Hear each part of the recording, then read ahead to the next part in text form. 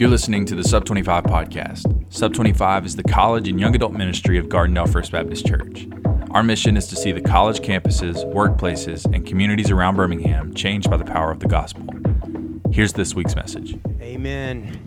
Hey, as you find your seat, go ahead and turn to the little book of 1 Thessalonians chapter 2. So thankful for our worship team for leading us in worship. And we say this often, but I hope that you meant the words that you sang tonight. And I think they're very applicable to what we're talking about. We're kicking off a new series called The Return. And so for me, as I was seeing some of the lyrics on the screen, talking about how my name is registered in heaven.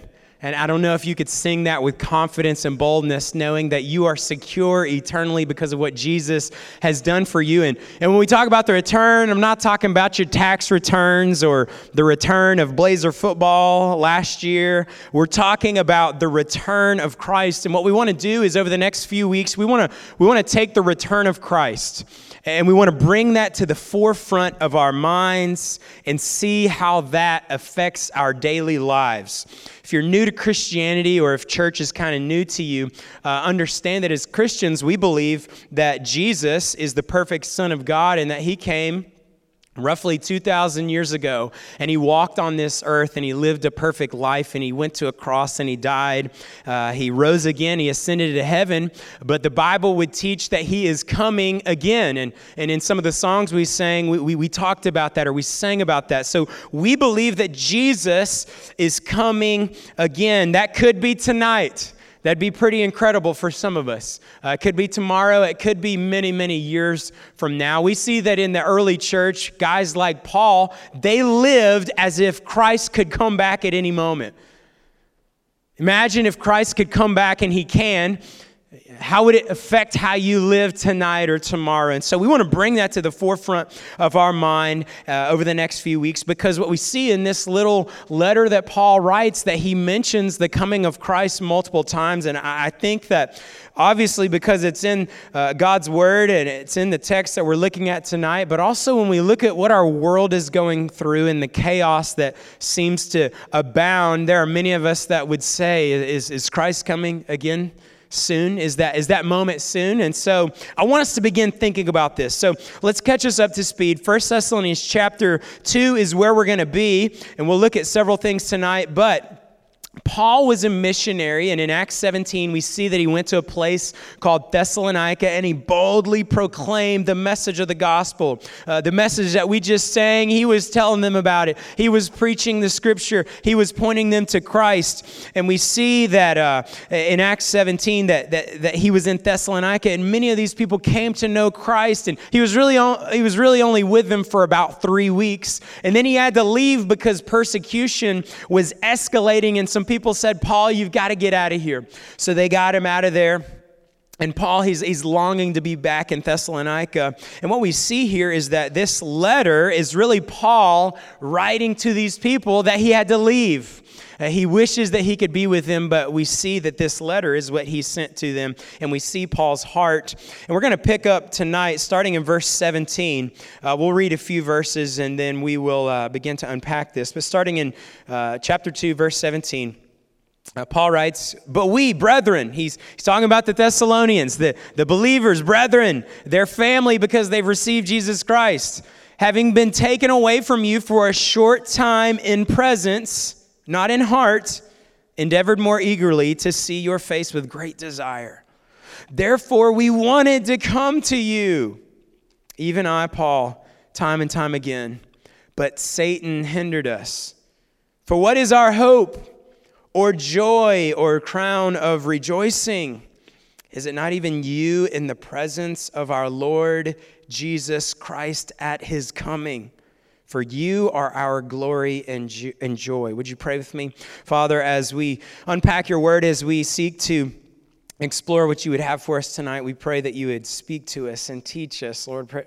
I pray that we would not just walk out of this room with knowledge, but that we would be transformed having had an encounter with you and your word. And so speak to us. It's in Jesus' name we pray. Amen. Tonight, we're going to see that Paul had a heart for people, specifically the people of Thessalonica, but I believe that this is really the heart that Paul had for all people, those that he was ministering to. And I believe that Paul's heart for people was directly connected to his understanding of Christ's coming, the fact that Christ would come again. And here's my prayer for us tonight. That is that the reality of Christ's return would compel us to love people well. Again, if you don't get anything else, and that's going to be a point that I'll share in just a minute, but if you don't get anything else, my prayer is that the reality of Christ's return would compel us to love people well.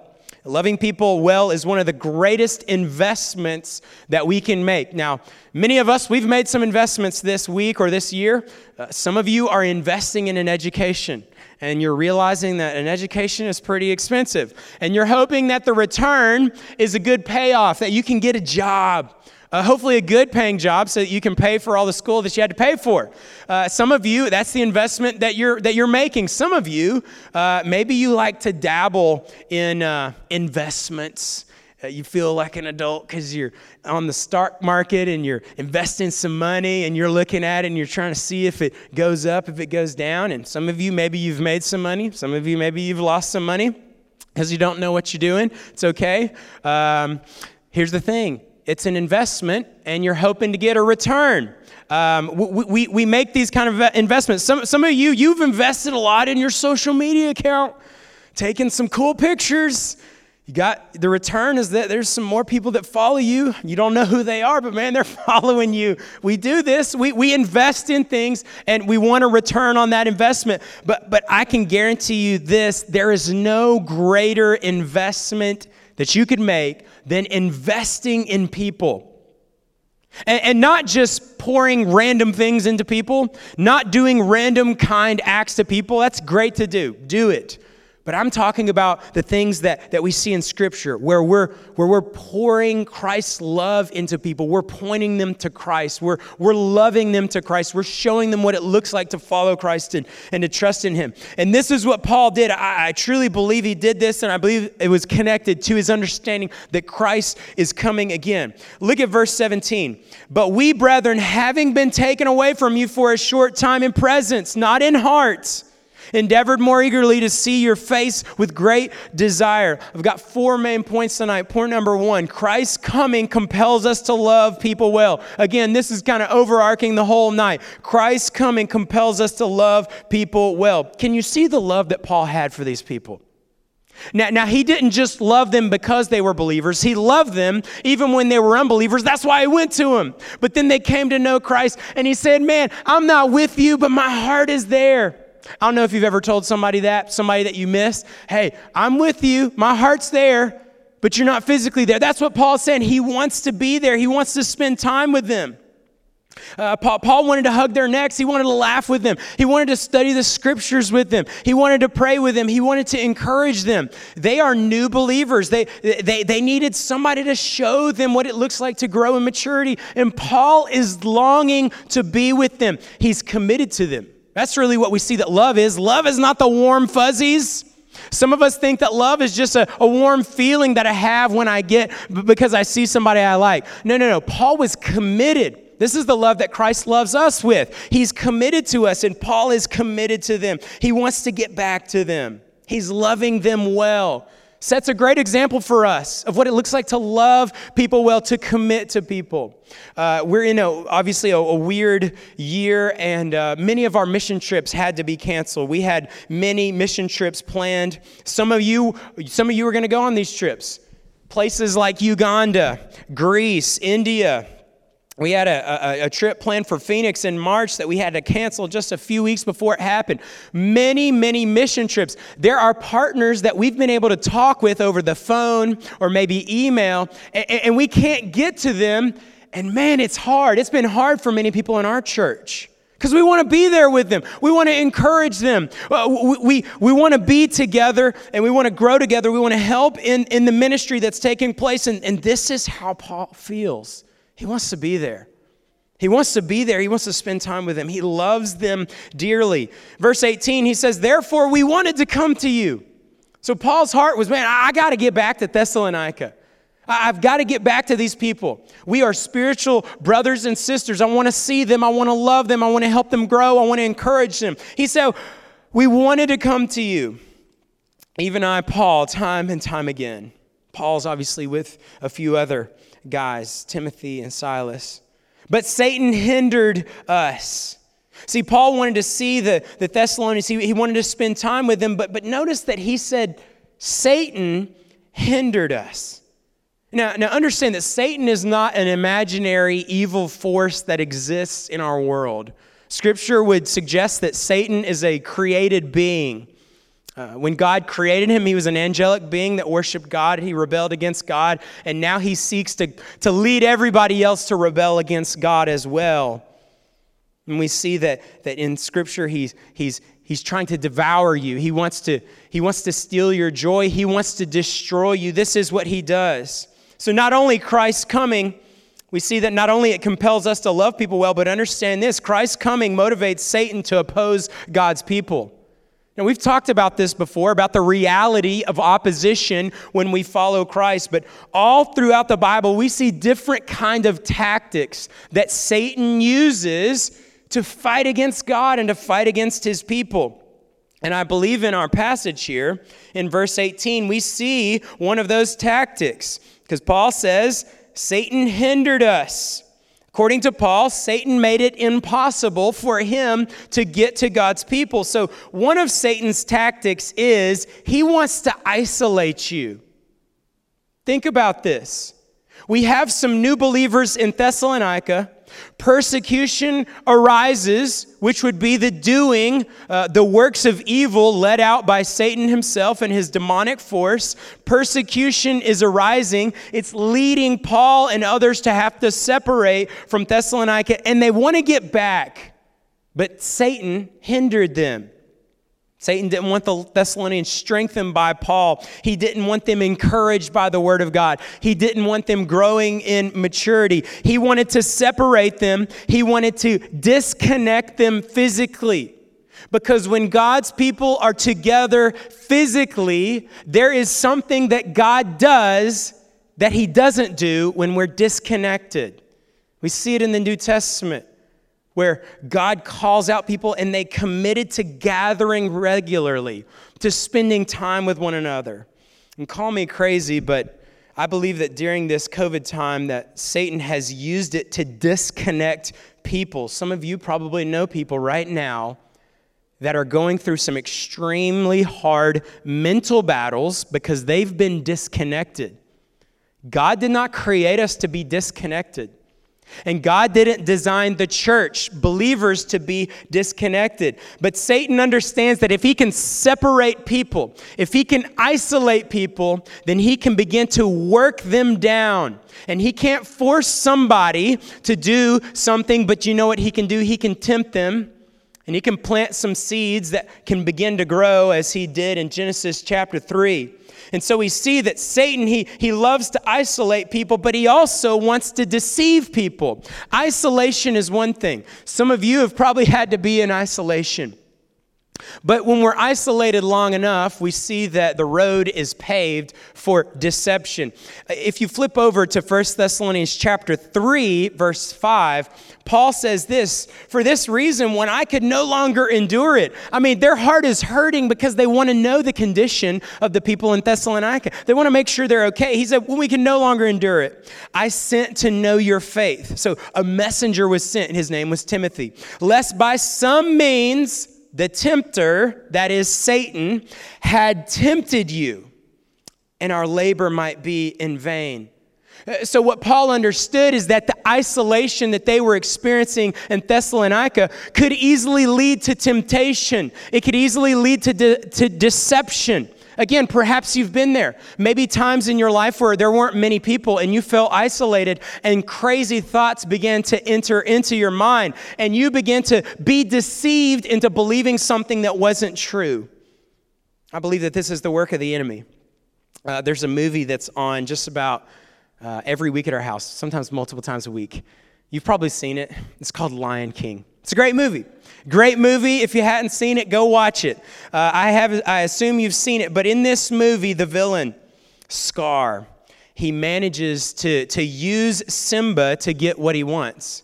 It's interesting that Scar understands what should happen in the future, but he wants to rebel against that. He wants to prevent what's supposed to happen in the future from happening. So what we see is that there are moments in the movie where Scar, he gets Simba alone. He isolates him and then he begins to communicate to him. And it's in those moments of isolation that then there's deception and Simba begins to believe some of the words that Scar has to say. Now, in the moments when Simba is with his father, the isolation is not there because his father's there, and the deception is not there because his father is there to point him to truth. But those moments of isolation are connected to deception. And in the movie, we see that for a time being, Scar got what he wanted. He messed up the future a little bit. And this is how our enemy, Satan, works. He knows what's in the future. He knows that Christ will come again, that judgment will come upon him. But what he wants to do is to rebel, and he wants you to rebel. And he wants to have an army of people that would go against God's word, they would go against God's ways, and he wants to isolate you. He wants to set you apart, to disconnect you. He wants to deceive you. He also wants to keep some of you from getting to some people who are isolated. And that's what he did in Paul's life. That Paul wanted to get to some people. Why? Because he loved them. Why? Because he understood the reality of the word connected to Christ coming again. But Satan, also knowing that, said, nope, not going to let you get to those people. Let's keep reading. Verse 19. So Paul, in chapter 2, he said, Satan kept us. But verse 19, he says, for what is our hope? Or joy, or crown of rejoicing? Is it not even you in the presence of our Lord Jesus Christ at his coming?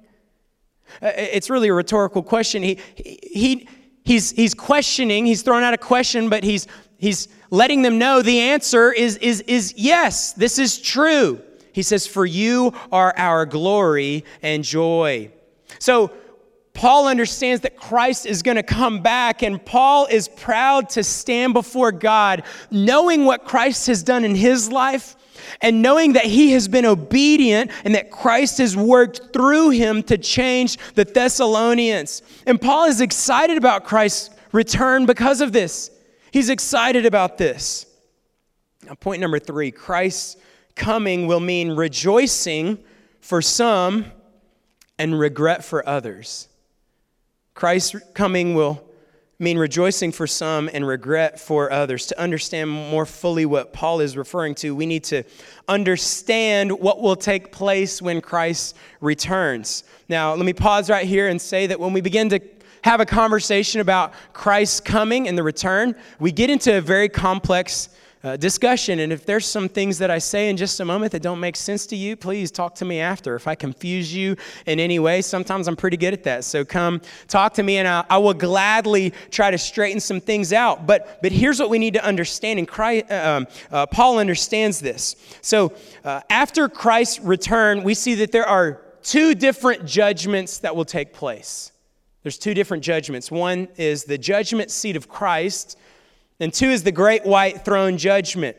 All peoples will either stand at the judgment seat of Christ or at the great white throne judgment. Now hang with me for a moment. The great white throne judgment, if you want to write down Revelation chapter 20, verses 11 through 15, we read about this judgment, and this is a judgment for those who do not receive Jesus Christ as their Lord and Savior. That when Christ comes back, there will be a moment in the future when they will stand before God and they will be judged for their sins. But only those at this judgment would be those who have rejected Jesus. They've rejected the gift of salvation. They've rejected that. And according to verse 15 in Revelation chapter 20, those that are at this judgment, their names are not found written in the book of life. So as we sang earlier and when we declared, my name is registered in heaven, not everybody's name is registered in heaven. Only those who, through the blood of Jesus Christ, have received the gift of salvation, which is free and it's available to each and every one of you. But only those who receive that gift, only their name is written in the book of life. And according to verse 15 in Revelation chapter 20, those who are not written in that book will be cast into the lake of fire. And we see that this is called the second death. It's a very fearful thought to think that there will be people who rejected God, they rejected His word, and they must pay for their sins. God's word teaches that the payment, the wages of sin is death. And in this moment, those who rejected Jesus will begin to pay for theirs. Now, when Paul first arrived at Thessalonica, he knew that these people were not Christians. So he understood that if they were to die, or if Christ would return, they would have to stand at this judgment, and they would be pronounced guilty because they sinned against a holy and righteous God. But as Paul began to preach Jesus, and as he began to teach and explain the gospel message, people began to trust in Jesus for salvation. They began to understand that Jesus can pay for our sin. That on the cross, Jesus took the punishment that you and I deserve. And in this moment, they came to life. We sang about that. They went from death to life. And Paul was compelled to love and to share the hope of the gospel with them. And so no longer would they have to go to the great white throne.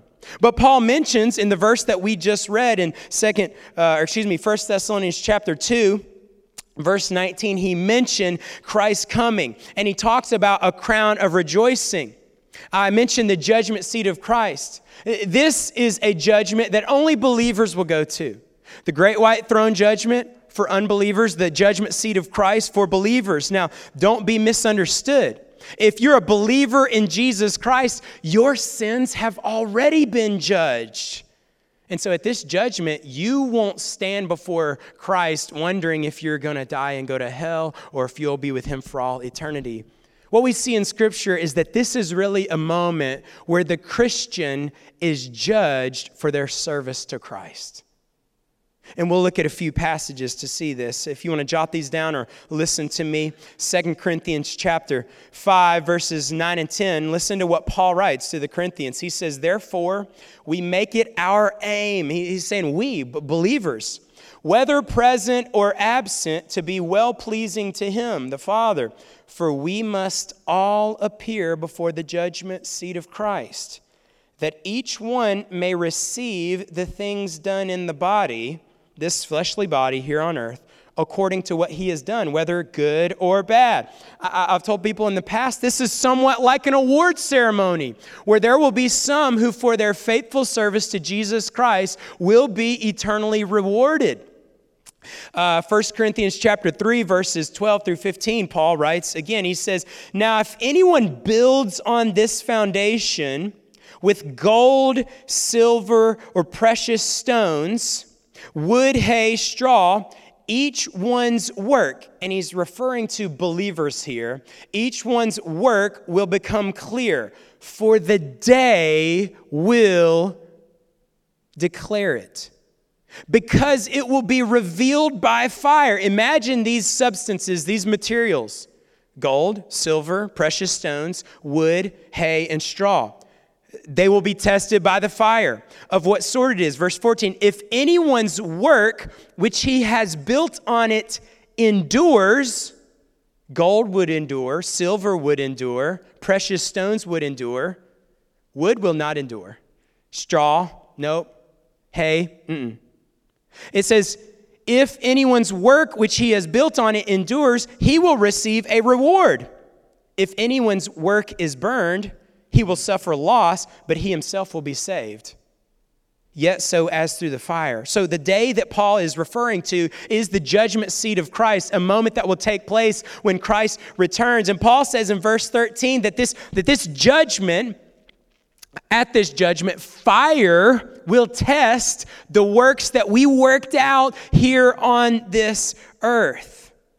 And so understand what I'm communicating here is that as believers, there are some of us that, man, we are trusting in God and we are leaning on Him and we're believing in Him and we're following the leading of His Holy Spirit, and God is working things out of us. And it's as if we're casting up gold, silver, and precious stones. And there's coming a day when the fires of this judgment will reveal our works, and some will remain. And it leads to eternal reward. But there are also believers, and you probably know many, who are saved. Praise God. Praise God they're saved through Jesus, not of works. It's through faith, not of works, lest any man should boast. They're saved, but they're not living for Christ. They're living for themselves. And it's as if they're casting up straw and hay and wood. And there will come a day when their works will be tested by the fire. And they will realize that they wasted their life here on earth. It's possible to be a Christian and go through life and get to heaven and understand, I wasted my life. That will take place for some Christians. They will be ashamed at the coming of the Lord Jesus because they trusted in Christ for salvation, but they didn't allow Christ to work through them. And we're seeing that in this passage. So this means that at the judgment seat of Christ, many will be encouraged because of what Christ did through them. It wasn't them, it was Christ working through them. But then there will be some that Christ desired to work through them, but because of their decisions to live a selfish, self-centered life, they'll be embarrassed. There will be some regrets as they give an account to some of the things that they did as a believer. So Paul, we see here that he's been living in obedience to Christ, and so he's excited when Christ is coming.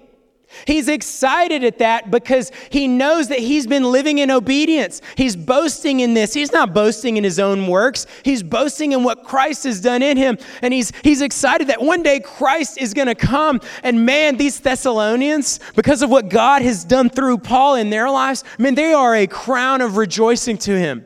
They are glory to him. It is encouraging to Paul to know that his obedience to God, the Spirit has worked through him. And he mentions this crown of rejoicing. And if we look at the New Testament, we actually see that there are 5 crowns mentioned, these futuristic crowns that are available to believers. Let me just go through these quickly. I'll give you the reference. You can look up these.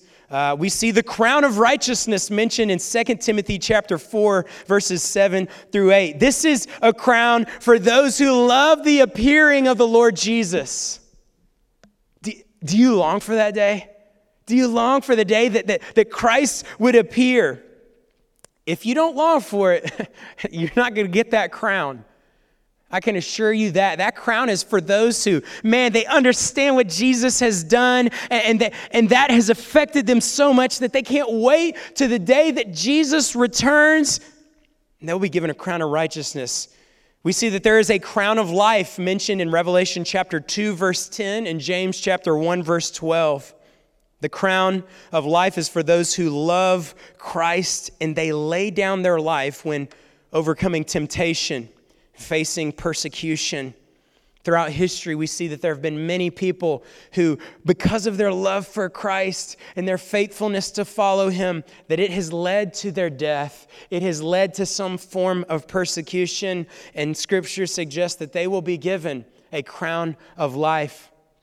We also see that there is an incorruptible crown mentioned in 1 Corinthians 9, verse 25. For those who are faithful to follow Christ, they live a sacrificial life, self-controlled, spirit-led. And these people are living in obedience to God's call on their life, and they're following Christ step after step through Christ's strength, and that is a crown they'll receive. We see that there is a crown of glory mentioned in 1 Peter chapter 5, verses 2 through 4. And this crown is for those who shepherd and pastor people in the Word of God.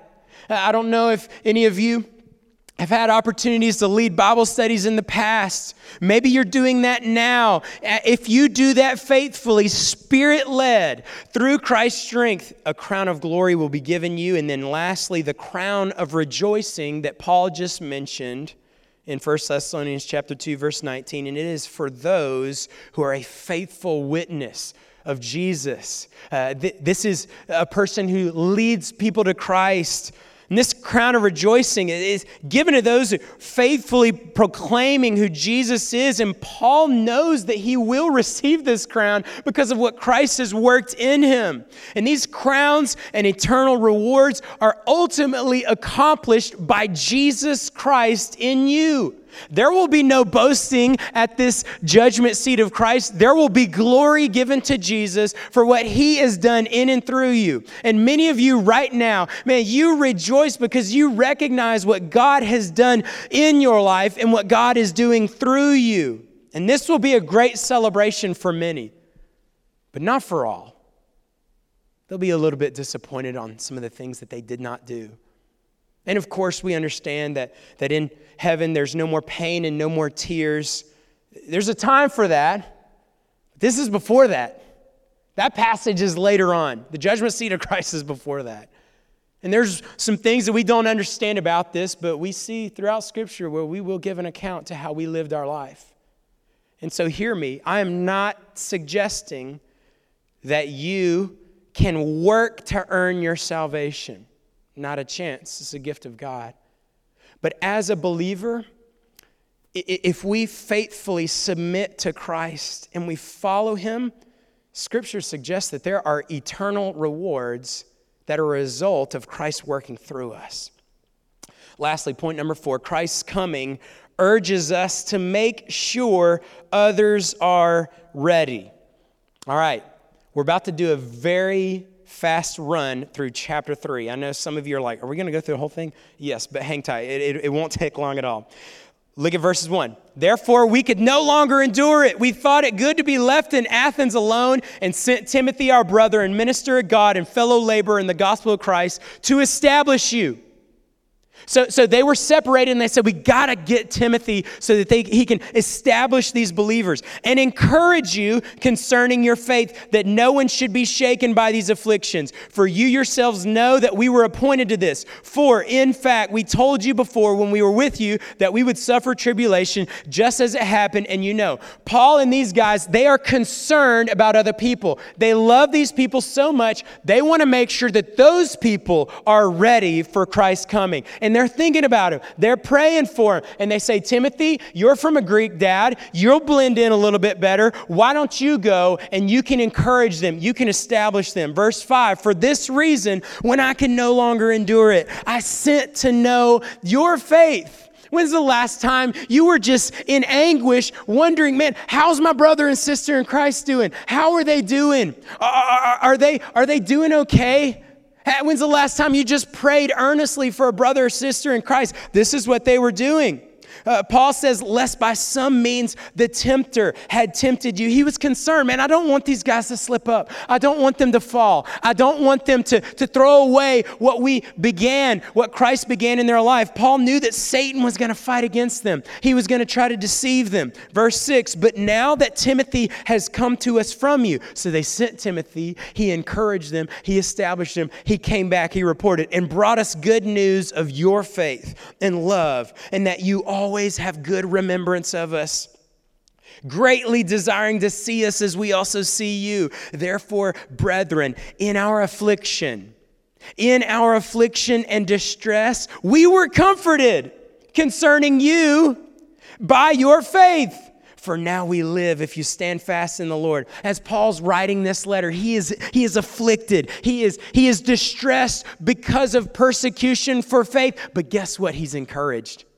He's encouraged because of what God is doing in their life. Do you see how he's loving these people? He's committed to them. Verse 9, for what thanks can we render to God for you? Hey, man, we want to thank God for what he's done in your life, for all the joy with which we rejoice for your sake before our God. Night and day, praying exceedingly, that we may see your faith and perfect what is lacking in your faith. Paul is saying, man, we want to see you. We want to encourage you. We want to make sure that you're growing. We want to make sure that you're okay. We want to make sure that you're taken care of. We want to make sure that you're not struggling with anything, that you're not deceived by anything, that you're not believing any lies. Verse 11, this is the prayer that Paul prays. Now, may our God and Father himself and our Lord Jesus Christ direct our way to you. Lord, send us back there. Verse 12, and may the Lord make you increase and abound in love for one another and to all, just as we do to you. Again, the love that he has, so that, don't miss this, so that he may establish your hearts blameless in holiness before our God and Father at the coming of our Lord Jesus Christ with all his saints. We see here that the main reason Paul cared so much for this group is he wanted to make sure they were ready for Christ's coming. He wanted to make sure that they were ready. He knew that it could happen at any moment. He wanted to make sure that they were ready.